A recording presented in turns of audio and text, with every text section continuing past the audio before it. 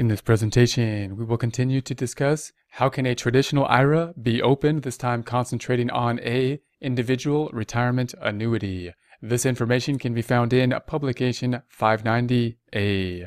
Individual retirement annuity.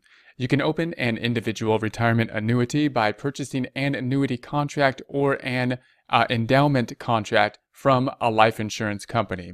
We can think of an annuity as a type of investment. So remember our goal here. Our goal obviously is one, to reduce our taxes by putting money into some type of account that's going to help us to save money up front on our current tax return. Well, where are we going to put it? We're going to have to save it somewhere for retirement. Well, usually we would think of as a savings account or possibly stocks and bonds. We can also think, well, what about something like an annuity? An annuity is something that we might put money in and could set up to give us some fixed amount of money in the future. So it pays back some kind of fixed amount of money in accordance with whatever calculation the annuity was in.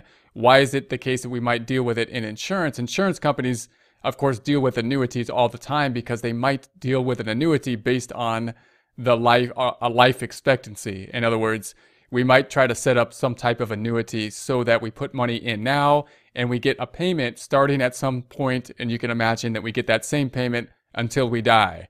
And you might say, well, how do they know when you die? Well, they don't know when you're going to die, and therefore we have to do some actuarial kind of crazy math to figure out what those payments might be in accordance with annuity table. So different types of annuities can be set up, but those annuities typically are good at, the people that are good at those types of annuity calculations will be the insurance companies, and therefore the annuities is another kind of type of investment we can think about. What if I put money into an investment now, and then I set up an annuity so that the annuity will then pay me out a fixed amount, possibly until I die, possibly. Back to the text. An individual, and that's just one way we could set up the annuity. So that's just to think about the type of annuity that can be there, or what might an annuity be as compared to other types of investments like stocks, bonds, and putting money into the bank account. Back to the text.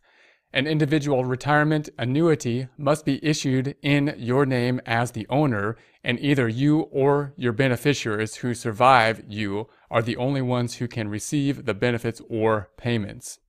An individual retirement annuity must meet all the following requirements. Your entire interest in the contract must be non-forfeitable. The contract must provide that you can't transfer any portion of it to any person other than the issuer. There must be a flexible premiums so that if your compensation changes, your payment can also change. This provision applies to contracts issued after November 6, 1978. The contract must provide that the contributions can't be more than the deductible amount for an IRA for the year, and that you must use any refunds premiums to pay for future premiums or to buy more benefits before the end of the calendar year after the year in which you receive the refund.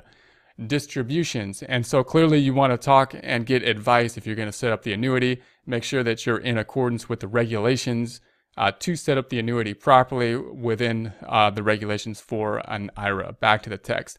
Distributions must begin by April 1st of the following the year in which you reach 70 and a half. So we have that same kind of situation where we have to have the distributions at 70 and a half, as we saw in prior presentations. Back to the text. See Pub 590B for more information about required minimum distributions and other distribution rules.